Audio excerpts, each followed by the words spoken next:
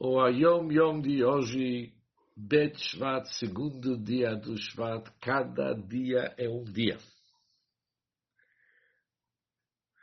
Meu pai, o Rebbe Rashab, contou o mamar, o discurso hassídico, Va'era, e depois o Shmi Hashem, Lo Nodati Lahem, no início da Parshat Va'era, que fala sobre o conceito de Lo Yidach Mimenu Nidach, que nenhum deles será rejeitado, ou seja, independente de como que está o comportamento do ser humano, ele jamais que vai ser rejeitado.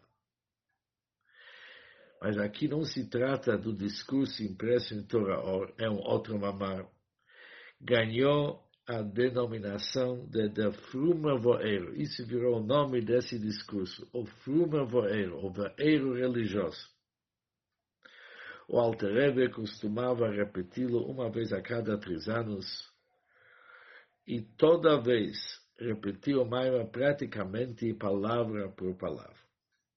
Sobre isso disse seu neto Tzemach Tzedek, cada vez era uma nova luz.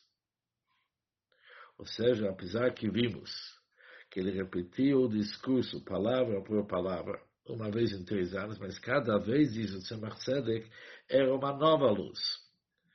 Meu pai disse, aqui ele está se referindo ao Rebbe Marash, luz é sempre a mesma.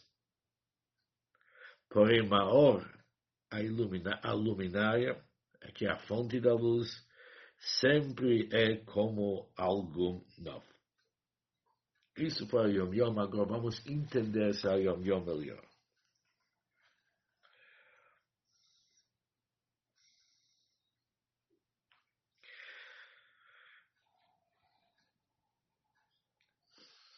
Existe uma Va'era que está impressa no Torah Or, mas não é esse mamar Va'era que ganhou o nome o Frumer Voeiro ou Voeiro religioso.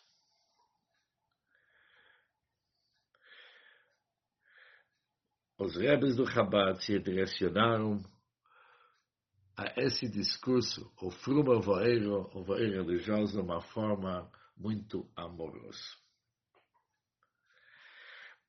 E nós vimos na Yom Yom, foi um discurso que o Alter Rebbe tinha o costume de repetir uma vez cada 3 anos, mas o Tzemach Tzedek falou que cada vez tinha uma nova luz. O filho do Tzemach Tzedek explicou que Or é a mesma luz. Ou seja, o conceito que foi dito, o conteúdo, foi igual cada vez, foi apenas uma repetição. Mas já que a Maor, que significa a luminária, a fonte da luz, que é o Rebbe, cada vez que ele falava para mamar, era como algo novo. Que isso sabemos quem estuda Hassidut, que Maor, a luminária, é um atzmi, é uma essência que não cabe modificações. Por isso sempre uma novidade. Por isso também quando escutamos o mamar, cada vez sentimos uma nova luz, uma nova energia.